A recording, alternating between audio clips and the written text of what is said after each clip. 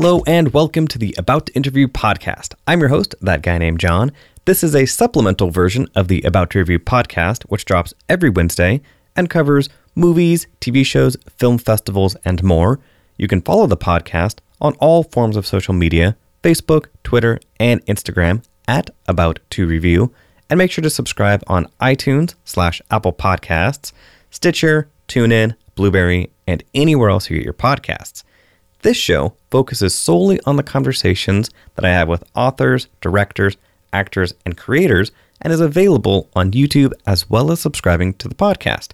Make sure to click the subscribe button below, give a thumbs up, and check out the full show notes with links to the guests at abouttoreview.com. Joining the show right now is Lorraine Cink, who is an actor, improviser, writer, director, and of course host of The Whip, The Big Marvel Show, and The Marvel Minute on Marvel.com. And if that were not enough, she is also one of the co-authors of Marvel Absolutely Everything You Need to Know and the latest book, Ultimate Marvel. Welcome to the show, Lorraine. Oh my gosh, thank you. What a lovely introduction. Well, I mean, I like to take the first 5 minutes and give everyone's titles, so, you know. Yeah, and mine takes 5 minutes these days. Like I mentioned, you have a ton of projects going on, it seems like, at all times. Yeah, usually. Luckily today I'm working from home, so lucky me. Nice. And just recently you were up in my neck of the woods. You were in Everett at the Funko headquarters. I was. Yeah, it was super fun. We did a big shoot over at Funko HQ with TWIP, the Big Marvel Show, where we sort of walked through and showed off all of the cool stuff in there, which was just a blast because it's basically like a theme park inside with like that is what it looked like. Displays. It was a blast. Yeah, we had a really good time. Nice. Yeah, it just opened recently. It is only like 30 minutes away from me, and I have not gone yet. Oh, sorry. It's so fun. Yeah, I definitely plan to one of these days. Yeah. Cool. So as I mentioned, you come from the world of acting and improv. What kind of made you change and want to become a writer? Well, you know, it's funny because I actually always was a writer. So I did kind of come through acting. In college, I studied acting. But part of that was show structure. And I always was a comic book fan. I grew up with comics and all of that. And then I fell into the comedy world because I felt like that was a better niche for me than the acting world. Because I'm a little bit more silly maybe than I am like serious and dramatic. Right. So I fell into comedy writing. And so I started doing a vlog with friends where I was talking about a lot of geeky stuff and comic books because that's what my sort of side passion was, the things that I enjoyed talking about. Right. And doing it in a comedic fashion. So it kind of just all blended together, and then Marvel found me from that. And so then I went into working on that and writing, instead of just writing comedy, kind of gearing it towards the Marvel brand. Because you have been working with Marvel for a couple years, right? Yeah, for almost 5 years. A long time. Oh, wow. Now. Yeah. So I've been with them for a good slice of time. Wow. What would you say, in your opinion, is one of the biggest things that you have been able to do in the past 5 years? Oh, boy. Gosh. I mean, I get to, I co-host the red carpet premieres for a lot of the Marvel films. And that feels really epic. Yeah. I mean, that's been just really cool because it's, you know, I'm a small town girl. I'm from a little town in California, which a lot of people give a hard time, called Bakersfield, California. Right. Oh, yeah, where oil used to be. Yeah, where oil used to be when we had it. And a lot of farming and stuff. It's a pretty small town, so it feels pretty glitz and glam to get to do the Hollywood thing. But also, I have to say, you know, it's been really cool. You know, this is my second book, and to have something in print where you can go to Barnes & Noble and your mom and dad can go see your name in a book feels like really awesome. That definitely is pretty incredible, especially the amazing books that the DK puts out. Oh, yeah, they really are so beautiful. I think they do such a lovely job of just like making a book be kind of an experience, which is one reason I was really happy to work with them.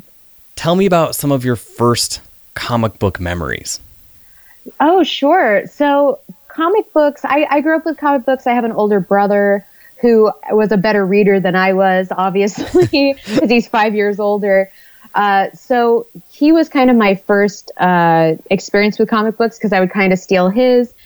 And when we were little, especially when we go up to my grandparents' house, my parents, there's one tiny store in town. My mom's from a town called Clatskanie, Oregon, which is a town of about 600. Yeah, even smaller than Bakersfield. And so there's nothing to do there except for go through the woods. And both me and my brother are a bit of indoor kids. So what some would call indoorsy. Yeah, we're very indoorsy. But especially at that age, we were. So there was one shop in town and we would go pick out our comic for the week. And that was like what you would read 50 times while you sat indoors hiding from nature. So it kind of started like that. And my mom too, her and her big brother, when they were little, had a bunch of Disney comics that were total antiques that my brother and I destroyed completely, which I know it's heartbreaking to think about now where I'm like, those comics are so, so rare, like really early Disney comics that they had gotten probably even secondhand for them. So I tore the pages off of them. So lots of summer reading. I started going to Comic-Cons pretty young. Okay. I think my first one I was about 11. And it was, oh, wow. Yeah, so it's been a few years. Now, was this Comic-Con in Bakersfield, or did you have to go somewhere else? No, we actually went to San Diego Comic-Con. We went down. Oh. Yeah, we went down a few times when I was in sort of preteen and early teenage years. Before it was the monstrosity that it is right now. Yeah, when it was really just Comic-Con. It was just a bunch of people selling comics, people doing signings at their little booths selling their issues. Yeah, so it was pretty fun. Absolutely. And yeah, coming up, you're going to be going to New York Comic-Con. Yeah, it's so soon. I got to prep. Yeah, I think I might be going. Oh, cool. Yeah, I'm still working out some details. Because, that would be incredible to go to that type of spectacle. Yeah, I think, I think New York, Chicago, San Diego are kind of the three biggest, C2E2 and New York Comic-Con, besides, of course, San Diego. But I think New York, I really love the soul of New York Comic-Con. Okay. I think it's pretty crowded because it's New York, so real estate is always in demand, but I just love it. I love how passionate people are. There's a ton of cosplayers, and you could just, I don't know, I just think it's really sweet because I think there are so many people in San Diego that are super fans, but there are also a ton of people that are kind of in the industry and they're doing their fabricated costumes that they do in their fancy shop. And I feel like in New York, there's a lot of people who just are trying to craft in their tiny apartments and they work so hard and they plan for so long. And there's something about it that the energy is really infectious. Very cool. Well, hopefully I get a chance to experience that along with you in just a couple weeks. It is right on the corner. Yeah. Going back to the book, Ultimate Marvel. So growing up, you and I were reading comics, kind of in that Bronze Age, of the 90s and some 80s stuff. Mm-hmm. Of course, your mom, it sounds like, had stuff from the Golden Age of comics. This book, this new Ultimate Marvel books, takes a different approach to those ages as opposed to the Golden, Silver, and Bronze Age that we grew up with.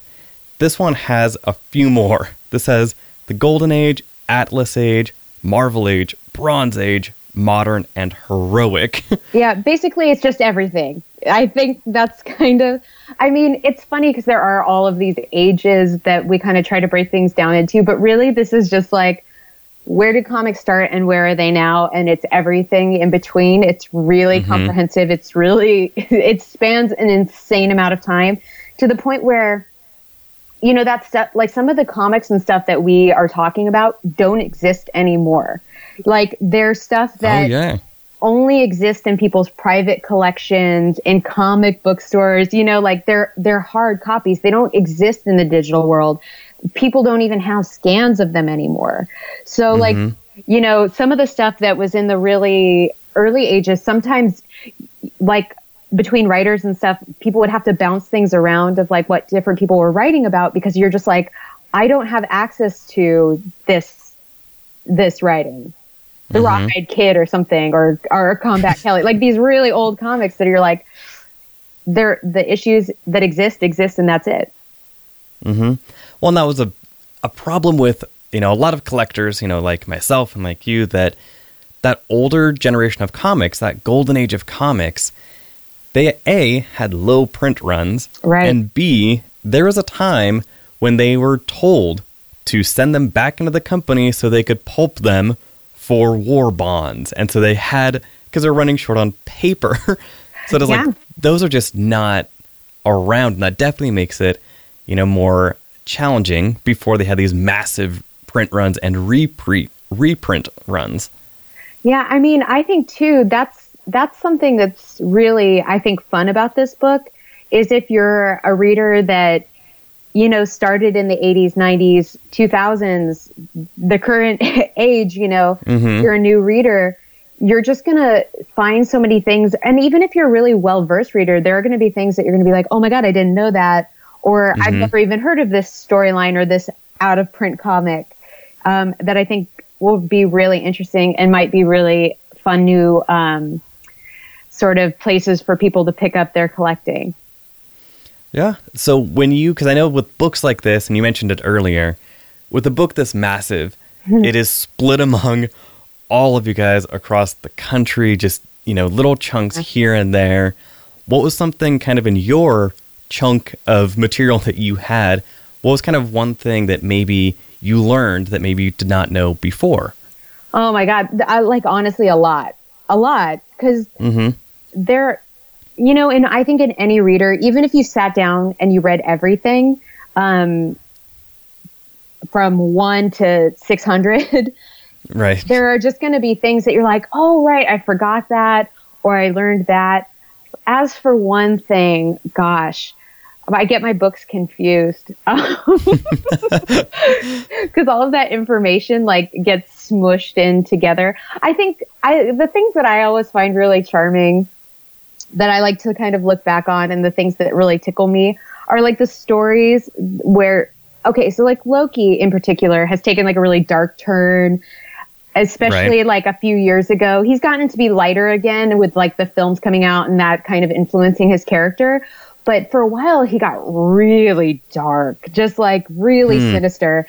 But it's really fun to go and look back at like the early Avengers run and just to be reminded of how ridiculous Loki was, because he was more of a god of mischief. So it's like him turning buildings into ice cream and all of that stuff, which just like is really tickling to be like, oh, right. He wasn't always like sexy Tom Hiddleston. At one point, he was this sort of mischievous god. At other points, he's this really dark, sort of sinister, brooding. Yeah, exactly. Very emo.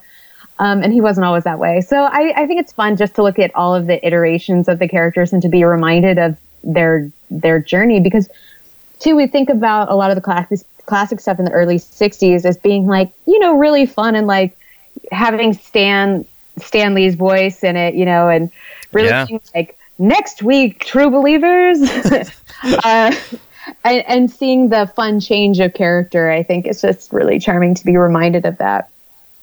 Awesome. Were there any characters that you kind of wish you could expand on a little bit more? I mean, again, knowing that this book is already massive, but it is still a publishing house and they still have limits.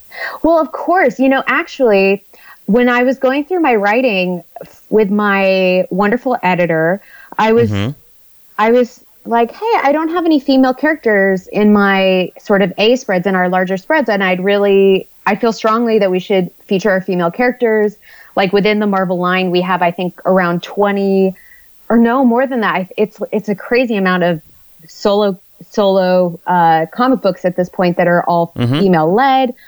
That I think the women are just important as the men, and we should have female characters that are in the A spreads that are larger spreads as well. And he was like, wow, that's a really great point. I didn't even notice that. Like, let's work on that. And so we added a couple of larger spreads for the female characters and bumped up a couple of other spreads to be like sort of B spreads and like larger spreads also. So I definitely wish we could have featured even more female characters just in general. There are so many characters I think that are becoming increasingly popular also and that are going to be really well known. Like Squirrel Girl is going to be the head of a team on a TV series soon in New Warriors.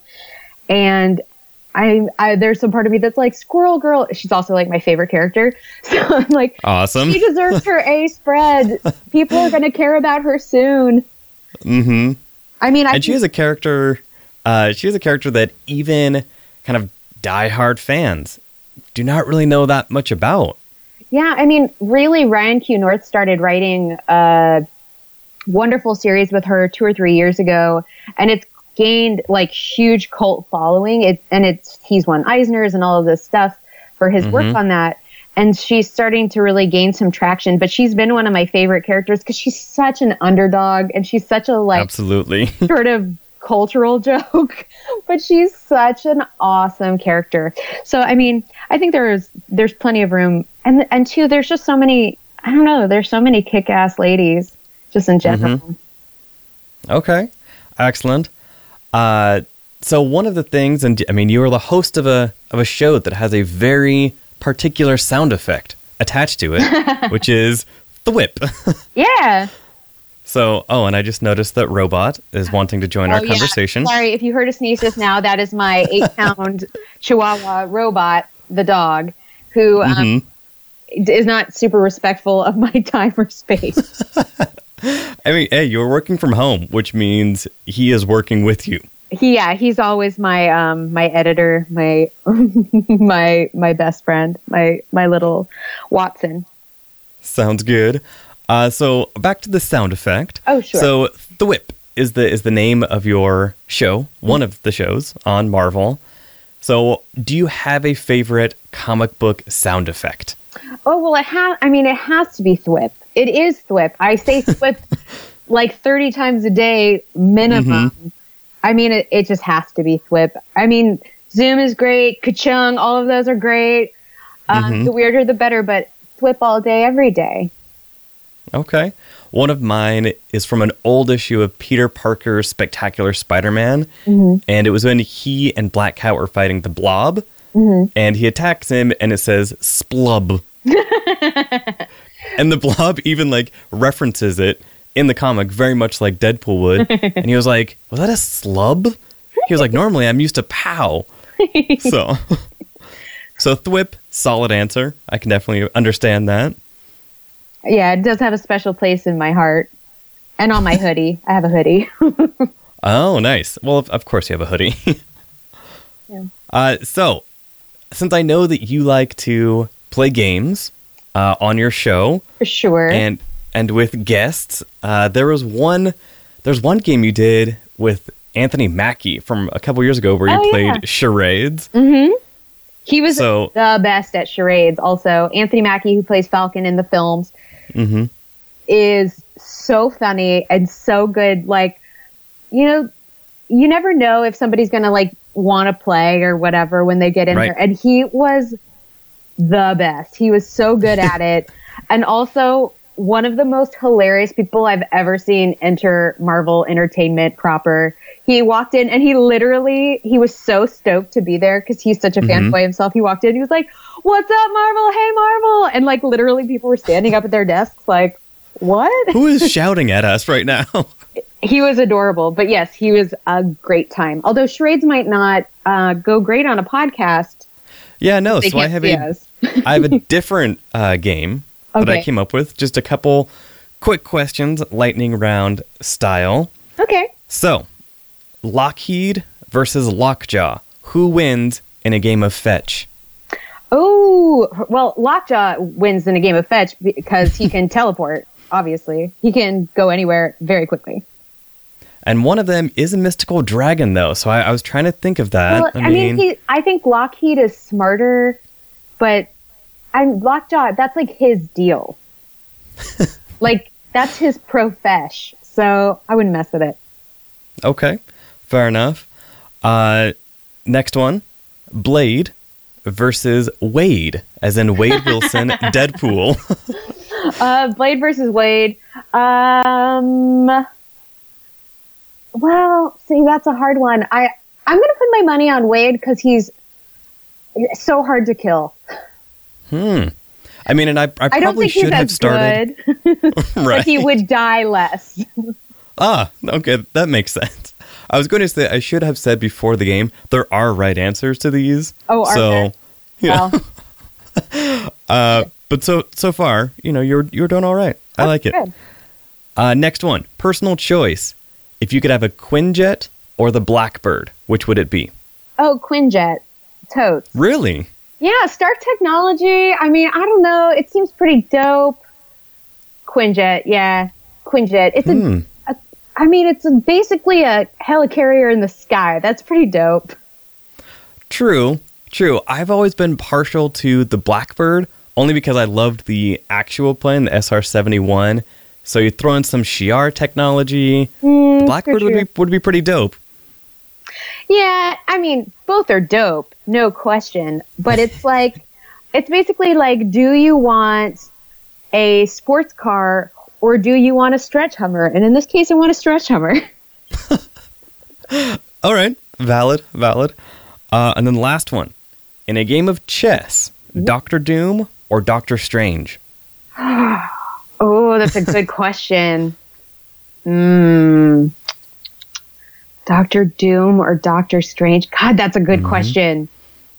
I try it. I mean, this is not an easy game. That would not make it any fun at all. Well, it's like Doctor Doom is magical, but also he's very calculating.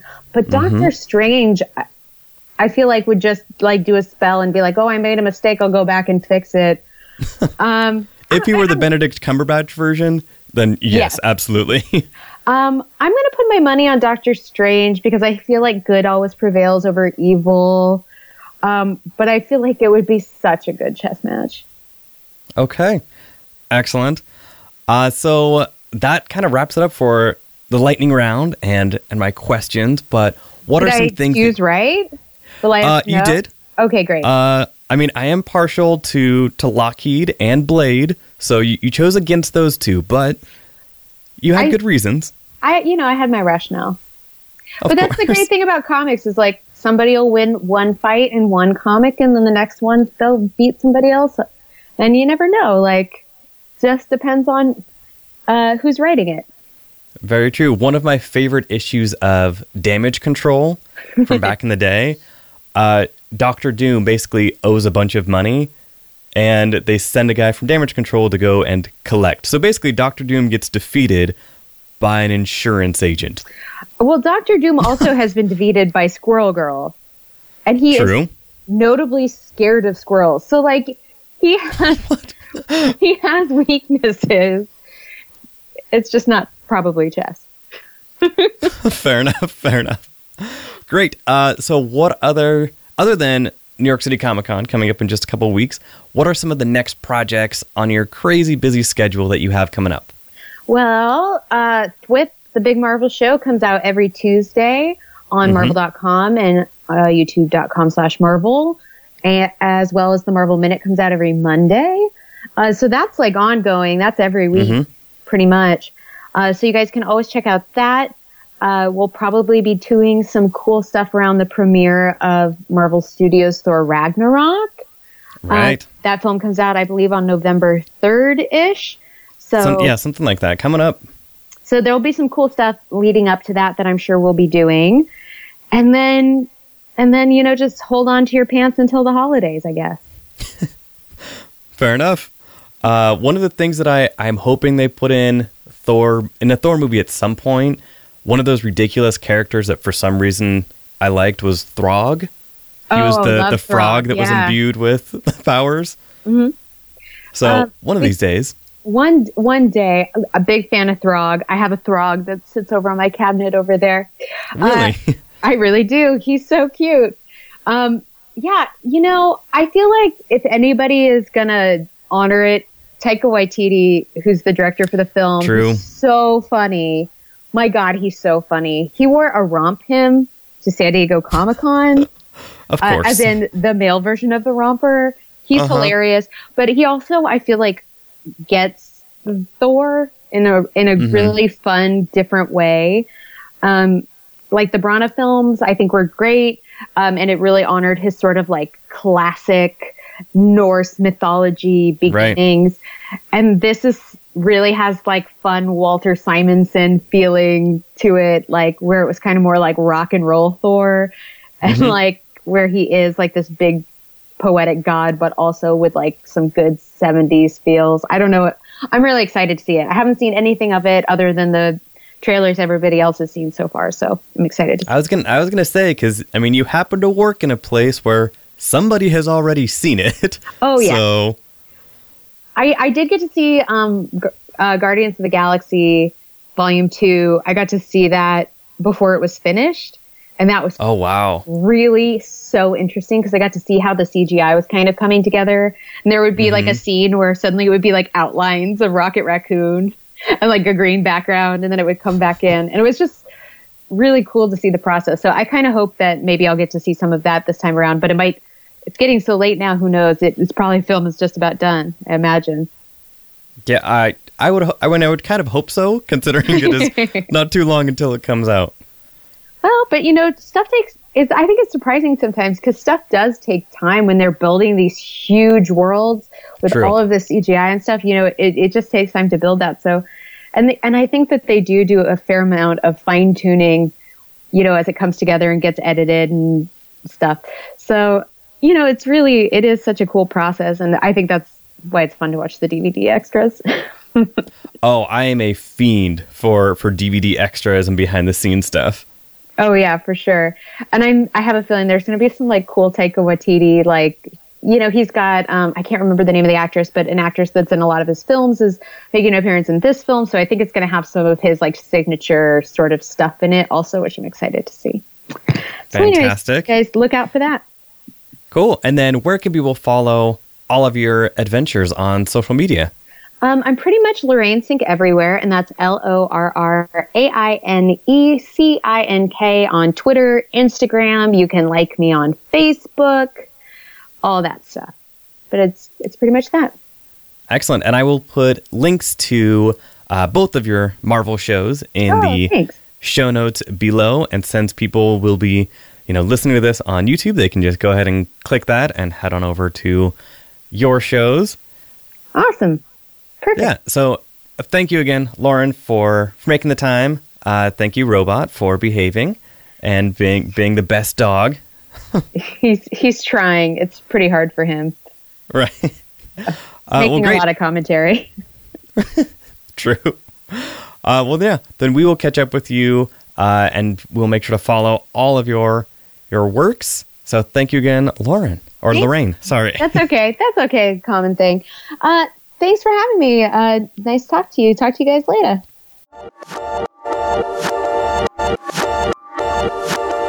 I'm welcoming to the show a travel writer, journalist, explorer, adventurer, Adam Bray to the show. Welcome, sir. Oh, thanks for having me on. Yeah, and among all of those other titles, you're also the co-author of 2 different Marvel books that DK has put out recently, one of which is coming out very soon.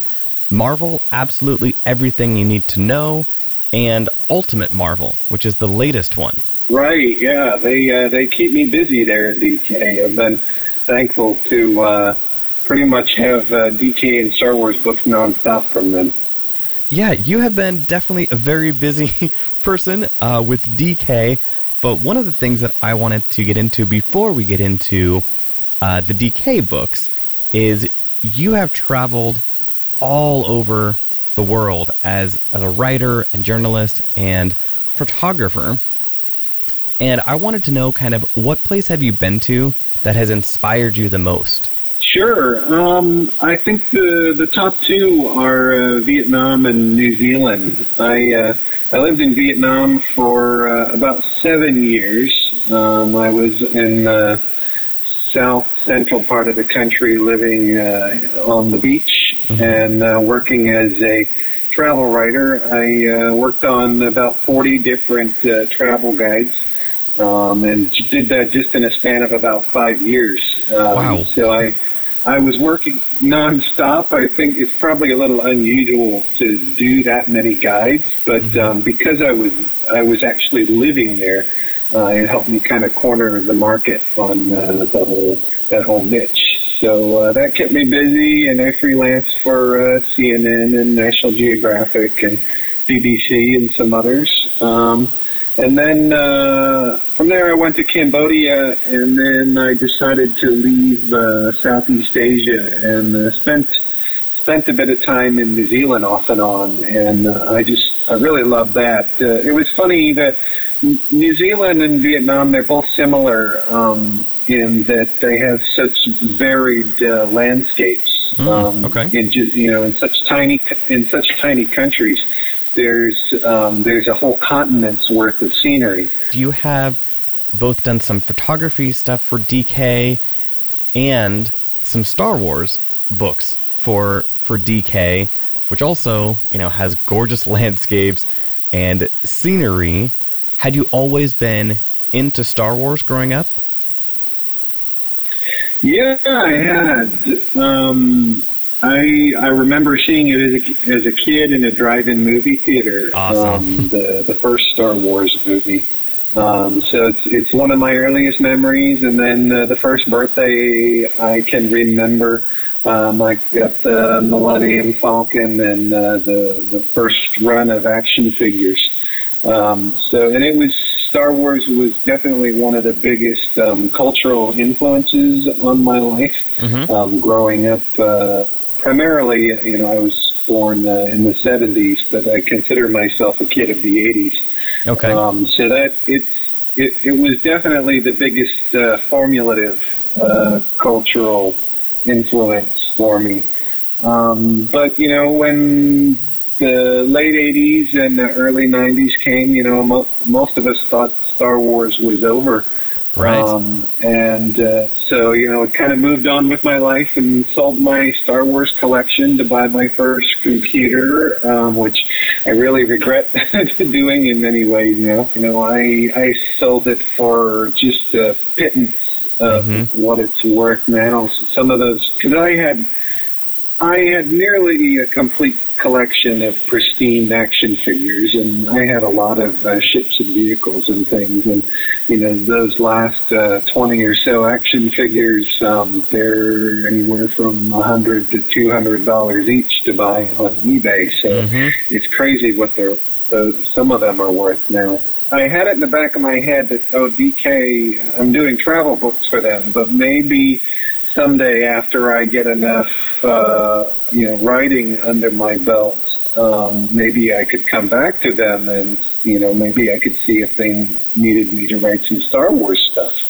It just happened that Ryder Wyndham, Star Wars author, gave me a recommendation and helped me get my foot in the door to switch departments. Nice. And I got working on my first Star Wars book, Star Wars What Makes a Monster, which is just a little kids reader book about the creatures in the movies. And it just went from there. DK liked my work, so they kept giving me more and bigger books. And I love Star Wars, but I obviously I like Marvel too, and I find the movies a lot of fun. So I kept asking them, you got any Marvel books that need an author?